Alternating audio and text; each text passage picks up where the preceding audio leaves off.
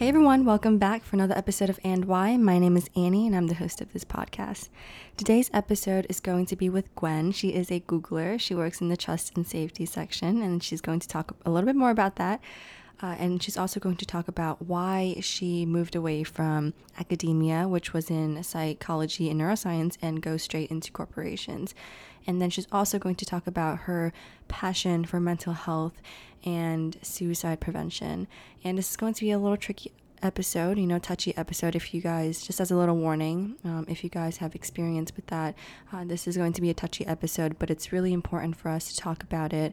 I'm going to include some links in the description of suicide prevention hotlines that you can access if you need it, but we're going to talk all of that today in this episode.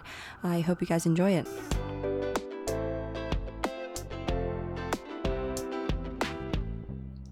Hey Gwen, how are you doing? Hello, Annie. I'm doing great. This weekend, I went to Ann Arbor Art Fair. Had Korean barbecue. Overall, has been an Nice. awesome weekend for me. How are you? I'm good. My weekend was really busy, but I'm good as well. New York has been really, really hot. It's like 90 degrees now, and just you walk out and you're just like, let me go back inside. Like summer is so great. But I just before for the audience you don't know, just wanted to kind of share this like backstory of how we met because it was a kind of cool story. So I went to this like Columbia boot camp, and I met your mom there, and she like listened to my podcast, and then she was like, "You should meet my daughter," and Yep. that's how we connected. Yep. Yeah. My mom is in Columbia boot camp right now, and she told me I think after the first day, right? Because you I met in think the so, first yeah. day. She's like, "Hey, there's someone around your age in my boot camp. Her name's Annie. This is her podcast. You have to look for it." So she listened to it first, and then I listened to your podcast, and that's how we met. That's so cool. Like I did not Mhm. expect that to happen, I feel like podcasts like it's a hit or miss for some people to like want to listen. So I was very intrigued but I'm really glad we had this conversation. We had a great conversation like prior to this episode. Yep. Um, but yeah, okay. Let's go into your job at Google, which is ooh so cool. I see that Google hat in the background. Oh, yep. What Uh, do you do at Google, and uh, why did you want to like take that job? this is gonna be a little long if it's okay. That's fine. So, so I joined Google about a year ago to be a part of its trust and safety organization as trust and safety specialist. And we're working to protect our users and make my product area, YouTube, more safe. So, Mm, unfortunately, I am not at liberty to say at what. As to what exactly I'm doing on mhm, my day to day work. But ultimately, I'm working with my team of about 15 people to balance respect for diverse mhm, viewpoints that I or my team members may not necessarily agree with, while also giving a platform to marginalized voices. mm, So, Trust and Safety Org works to make sure that we are developing rules that we can enforce consistently and policies that may help reduce real world harm from the internet while preserving people's right to express themselves freely. I would like to say that that what we operate is a big responsibility, and mhm, we feel the weight of our responsibility since our values may cause tension or the calls we make may be controversial, and really think of that impact of the impacts of our decisions. So mm. yeah, what I'm doing is trust and safety. We're um, making or enforcing policies um, in the internet to make the platform more safe. Yeah, yeah. So, and why did you take that? Because I know that's not what you necessarily majored in. Like, why did you decide to move into that direction? Yep, it's actually pretty interesting and random. I think from our previous Yeah. conversation, I told you about how I got this. I was very um basically I was working towards like academia. I was in research, in multiple research labs and everything, and I got a research lab, research assistant offer, but it was rescinded due to COVID. Mm. And then I applied to multiple college for like my graduate school, um, in all of them in England, weirdly enough. But um, I got accepted into like three, which is Queen Mary University, King's College, and Kiel University, a college that I worked in, and at Google. And what makes me so the three college, they all are in psychology, which is what I majored in, Right. except King's College because that was in neuroscience, which was also what I majored in. But Google is in trust and safety, something that is very, very different from what I have Mm. been in. Right. Right. Um, so I guess I just want to explore what I never know, because throughout my college years, for 4 years, I've been working towards this thing, which is research and psychology. And I haven't really explored something else. I haven't really explored something outside of academia. I only work in Mm-hmm. university or hospital. So because I never have a plan on working at a corporation and something that is outside of research and something that is outside of psychology, I decided to, before I settle down, quote unquote, in my career, I want to learn something else. What is this about? And will it work out for me? Or at least in the beginning I was thinking like, oh, if this is something that I wouldn't like, I will know by taking this job. But if I never tried at all, I would never know what I don't Right. like or don't or like. Right. So yeah, taking this job, fortunately I really like it, even though it's something that is very outside of my Yeah. Yeah. experience. It's like it's corporation and it's in trust and safety. It deals with policies, deals with cybersecurity, something that is very outside of my comfort zone, basically. But here I learn things that I like and things that I don't like, which is something to keep in mind if I were to go ahead with taking my master's or PhD in the future. Yeah, yeah, that's that's something that I've noticed as well, that like when you're in college and when you're young, it's really important to try multiple careers. Hmm. And you're going to change your careers like multiple times in your lifetime, but Agreed. Yeah. it's so important when you're young to just like try everything, because so many people think that you have to do what you majored in, and Hmm. they kind of they stay in this like one track lane, and then they realize they never really wanted to be here Hmm. until they try something new and they're like, it's exciting, it's different, and they're like, oh, I maybe I'll like this, and then it takes them down a different path. So I'm curious to see where you're going to go afterwards. Do you have any plans on what you want to do if Google were to end one day? Like, do you know, like, oh, like, do you want to go back to psychology or research or neuroscience or any of the things that you majored in? Oh, that's a very interesting question.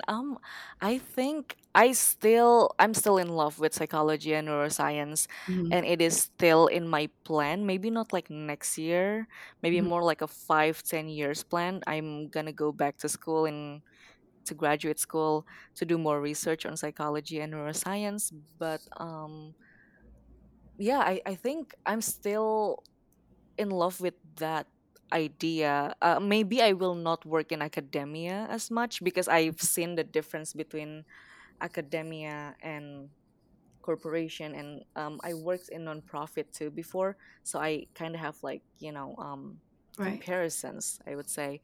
And knowing academia, I really value my work life balance, so Mm-hmm. I would prefer not go back to that, but I would still like to do more research going forward. So yeah. Mm-hmm. So, when you studied psychology, what was the main thing that you focused on? And, like, what was your reason for choosing psychology? Oh, l- okay. The reason I chose psychology is very interesting. As a kid, um, I like to read like most kids, but I specifically really like to read like self help books Mm, Things like teens like, but I like to read it when I was like 8 years old. Self-help books, specifically developmental psychology for some reason, and mm, up to this day, that's still my favorite. Um,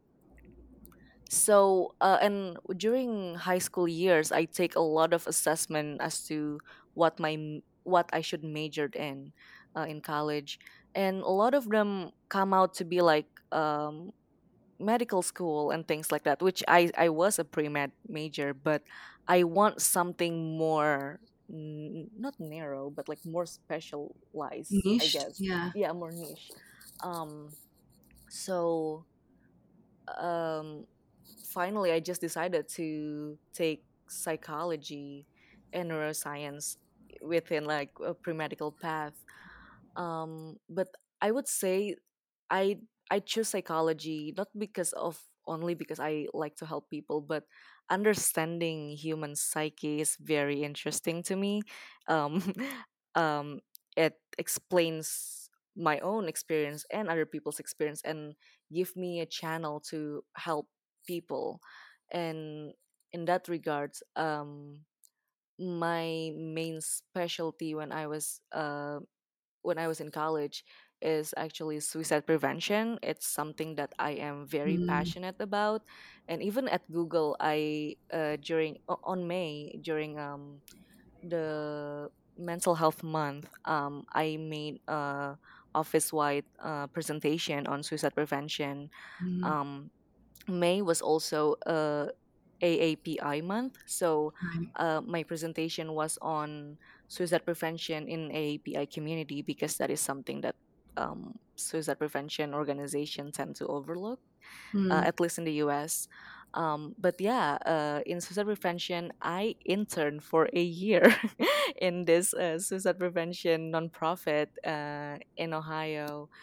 And yeah, that's basically my main thing. Though in my labs, because suicide prevention labs are very rare, so I tend to work in a more emotional regulation labs, depression labs, and things like that, still related to suicide prevention.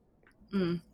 Was there like a personal reason why you decided to focus on suicide prevention?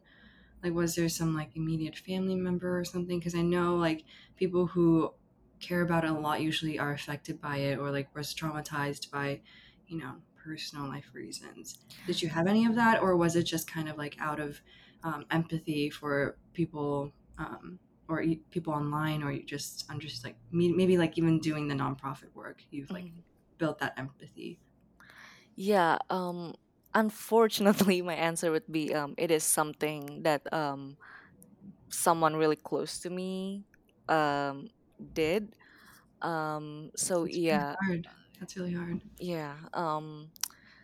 I to be honest, at first it was just a very not an interesting thing, but I was like, okay, suicide is the very niche end of psychology, something that is very a topic that is very underfunded, and I just want to learn about it. And actually, during my time interning at Suicide Prevention Foundation, very close friends of mine died by suicide, which is unfortunate. And I Mm, would say that caused me to be more passionate about it, if anything. hmm. Right. So yeah, and I think the main thing too before it even happens was that in Asia, suicide rates is very very high. Yeah, it um is. and it is something to think about and to pay attention to. That's why during my tenure in that internship, I was trying to find out like uh, the risk factor and protective factors for AAPI here, at least, because it's very different. We have very different culture than Asia. In Asia, and one of the risk factors here in the US is actually discrimination. Mm, and yeah. and or things such as not wanting to, or being pushed out of assimilation to their roots. For example, Mm-hmm. I heard a lot of stories of Asians diaspora who lives here, um, who says when they were in elementary school, they bring Asian meal to their Asian lunch, and their friends tease them for that. Um, and it's just one of those little things, but it prevents them from assimilating or embracing their cultures, and it is one of risk factors for suicide for API in the US. Wow, I did not know that because I got bullied too for like little Mhm, things like that. mhm, And it's funny because I just interviewed someone the other day, and she started a nonprofit that was actually teaching kids culture through food because she also experienced that like little like bullying and teasing mhm, when she was younger too, but with the food that she brought to school. mhm, So it's really interesting. I didn't think that it was like that big of a deal, but then when you look back, I do realize that most people, like most of my Asian friends, we all kind of moved out of our cultures and we try to kind of blend in with the American culture, mhm. or we're trying to achieve whiteness in a sense. Have you ever felt that? I know you like moved here not too like long ago. Yeah, yeah. I moved here after high school. So I don't really have that um kind of experience, but I do have uh a desire, I guess, to blend in, to fit in. Hmm. Maybe not through food, because I guess when we're all adults back in college, people don't really tease me about food Yeah, as yeah, much. yeah. But small things like I collect 12 puppets, like Indonesian puppets. And it's still something that people are weirded out by. They're like, why do you have puppets? And things like that. Yeah, yeah, yeah. Maybe they don't have like a bad intentions and things, bad intentions, but it's something to for me to be mindful of, or next time when I talk to someone, I would be like tone my Asianness a bit, you know. Oh, yeah. So it's one of those things. It's very small, but especially during formative years, which is like in middle school, you really want to fit in. Like, I remember when I was in middle school, I really want to fit in, and Mm, food is something that is very personal and it is. very like cultural to us, that we want to hold on to it. But if my friends were teasing me for my food, I would also probably do the same. And Right, right. I may bring it to, like, not only food related, but um style, because sometimes I would wear things that I would wear my traditional clothes to my work, and Oh, they like it. But if I think that I would wear it in middle school here, maybe people will see me kind of differently. You know what I mean? right, right. So yeah, um assimilation is not necessarily a bad thing, but if you were to remove your Asianness or your identity, that's when it will become a risk factor. Because Mm, I'd say at the end of the day, it is just very human for us to want to be fit in, to want to fit in to yeah. a society. But when we remove a big part of ourselves, that's when it becomes risky for our mental health. Mm. Yeah, like not being able to embrace who you are Mm-hmm. Yep. opens the door of like the risk of not feeling like you can, walk this life, I guess. Mm-hmm. That's important. That's so interesting. I didn't know that because I have friends who, maybe because we were born here, Mm-hmm. so we had both American and Asian culture, constantly, in equal parts because we come home, we go to school, and like it's like equal amount of time. So I think we have a pretty good balance. But I know like some people really walked the line Mm-hmm. really hard, and they couldn't figure out a good balance of both cultures. But it's really hard. It's really hard to find a happy medium. Yep. Yep. I agree. Yeah. Was that like what most people said when you worked at the suicide prevention like center? Like, did they talk about not being accepted for who they are and like their culture, or was that something you learned over time? Mm, I would say it's more of what I learned in my internship. Mm. Um, and again, Ohio, even though I live in like the city where it's one of the more diverse parts of Ohio, it's still Ohio where it's, mostly Caucasian and very little Asian, if there is. I would say there's like 7% or 12% of Mm. Asian people. So it's very hard for them to have a sense of belonging.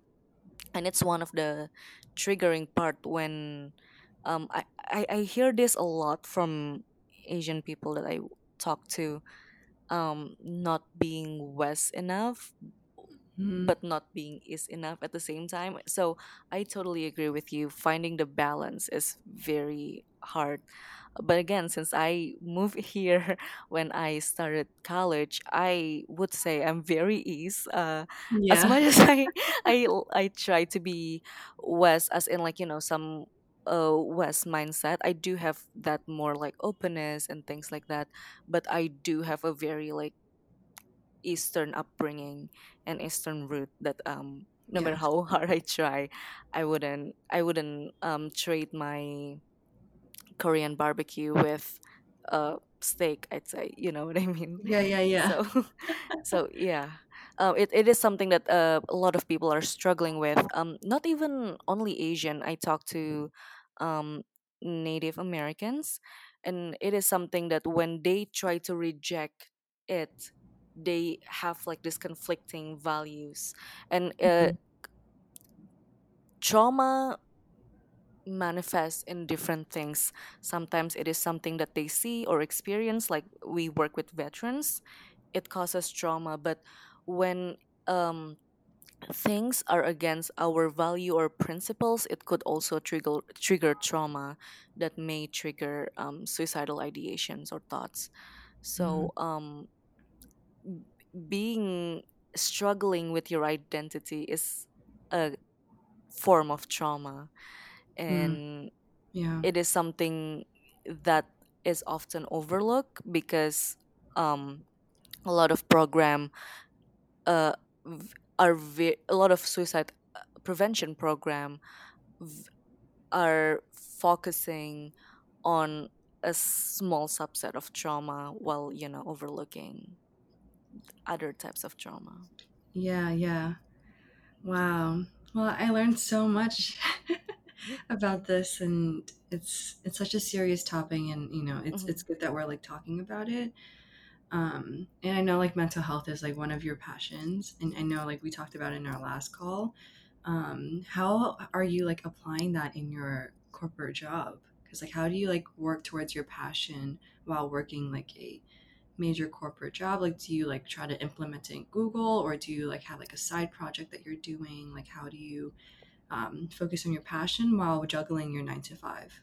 Oh, I'd say I try to implement this anytime I could at Google.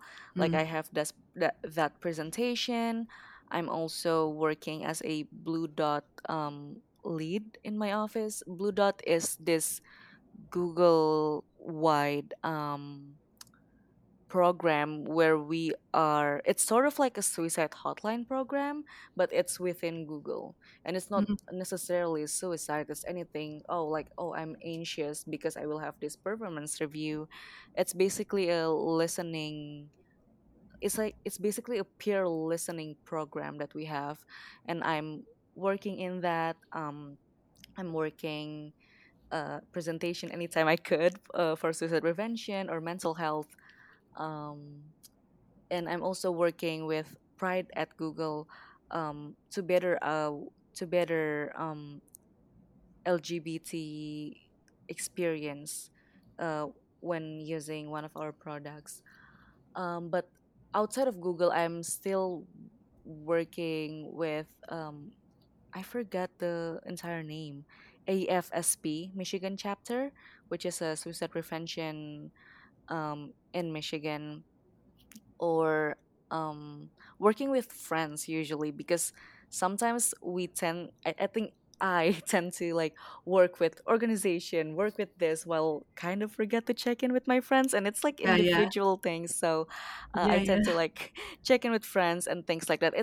It doesn't have to be a grand thing that I'm doing. I don't have to like, teach people on suicide prevention, or Hmm. do some kind of things, get the certification. Even checking in with friends is already practicing Mm, wow. Hmm. mental health to me. So yeah. That's very true. That's very true. When when we're so busy trying to chase other things, we forget like the more important things in our life. Yeah. Yep. Yeah. That's really amazing. I'm really happy to hear that because I do have a couple friends who deal with anxiety and depression, and Hmm. it's like not easy. Hmm. And to see them work towards it every single day is a gift. So wow, like that's amazing.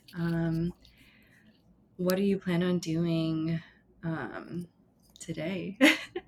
Oh, It sounds like a fun thing to talk about. yep. Today I don't plan to do anything actually, and that's part of my self care. That's Because good. That's good. during the weekdays, I, I work so hard. So not and yesterday I already do something. So not doing anything, watching Netflix is already a thing to do. Just watching Netflix, or hanging out with my mom, eating brownies, go to the Mhm. lake at the most, is uh already something to recharge, I guess, because I use a Yes. lot of my energy during weekdays. Do you feel that way too? Yes, Yeah. yes. It's so important. Like recently I've really appreciated the mundane.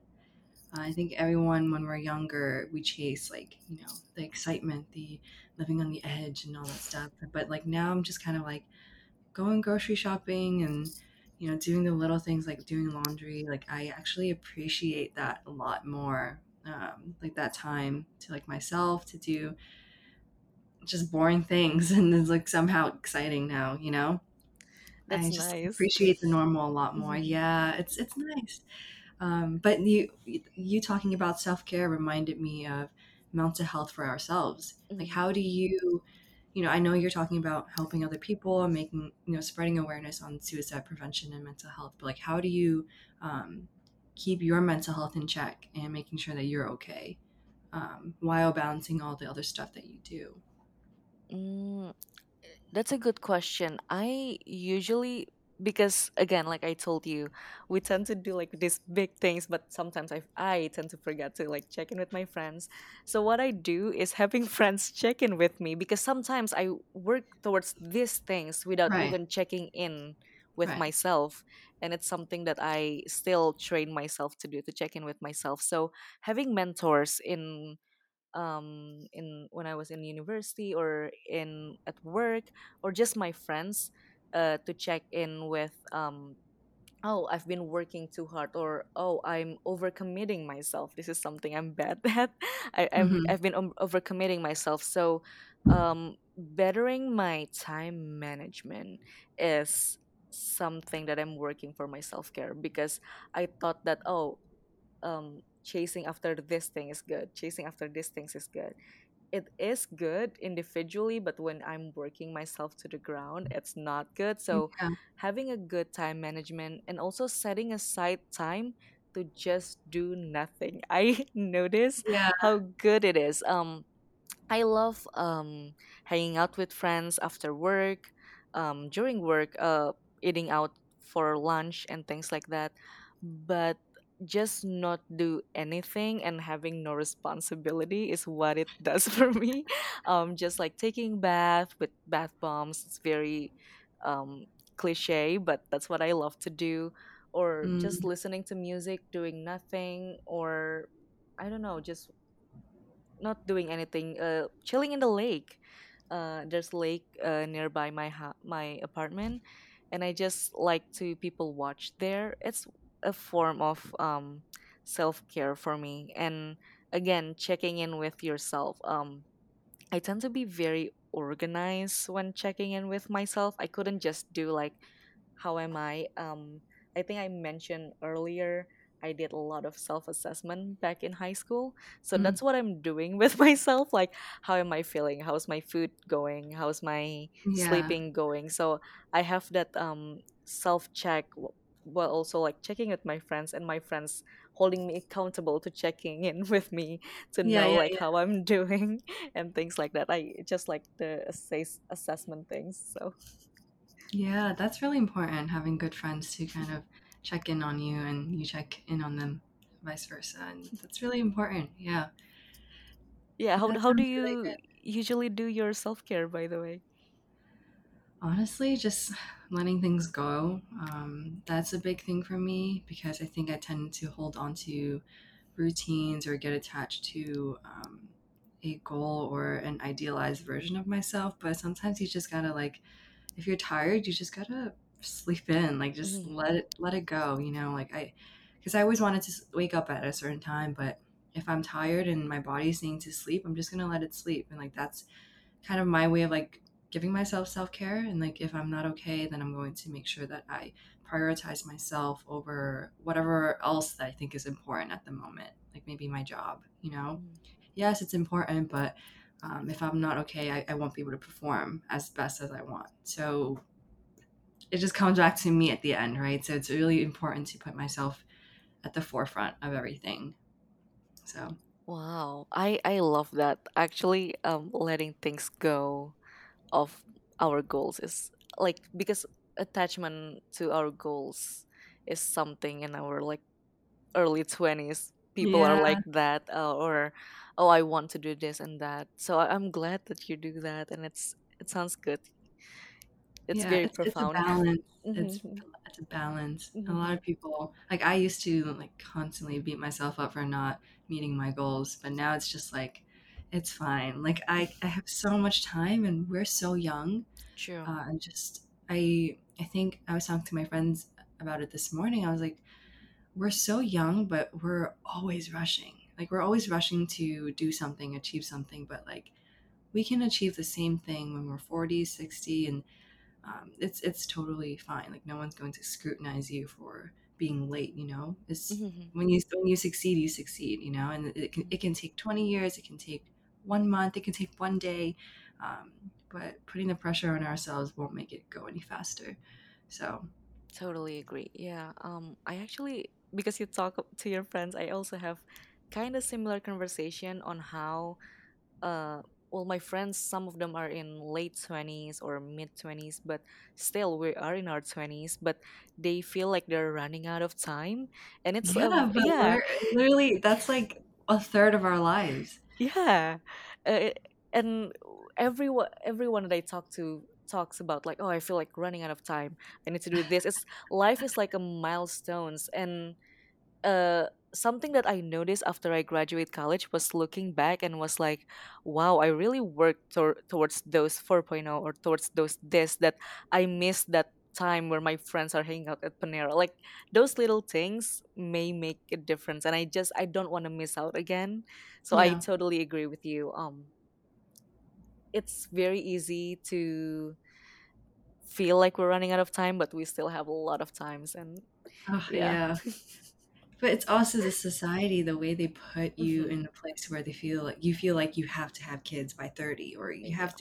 you have to be so successful, and like you have to get a house. And like that's like a marker of success, but success is arbitrary and it's so personal, and some people don't want kids, some people don't want to marry, some people are totally fine living a five-figure income for the rest of their lives. Like it's Hmm. it's like so different for everyone. But we put so much pressure on ourselves when we're in our early 20s to be like on track to reach that goal and that milestone, and then Hmm. and like if we don't meet it, then we're like, oh, we suck, we failed, and then Hmm. and then it just becomes this like bad cycle, and that goes back to like mental health and Hmm. suicide prevention, because people get into like these negative loops and then they feel like they hit rock bottom because they haven't Correct. reached what their identity told them to reach. Hmm. So it's really really crucial to let things go and let life happen as it is. Yeah, totally, totally. Yeah, you're right.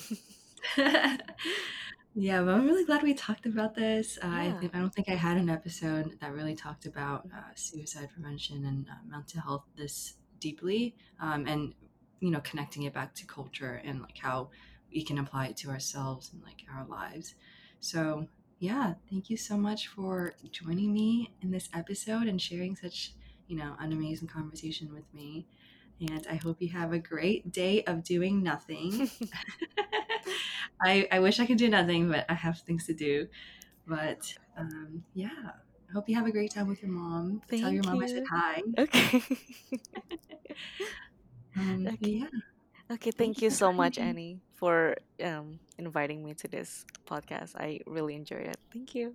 Yes, thank you. Have a great day. You too. Bye bye. Bye. Hey, lovely people. If you guys are interested in listening to more episodes from us, since you made it all the way to the end, might as well subscribe to our podcast. And if you guys are listening on Apple Podcast, please, if you want to, give us a rate and review so that we can reach more people with our stories. If you guys don't want to do any of those things, if you want to, share us on social media, and we'd love to hear what you guys think of this episode. And I look forward to seeing you in other episodes as well. But yeah, bye.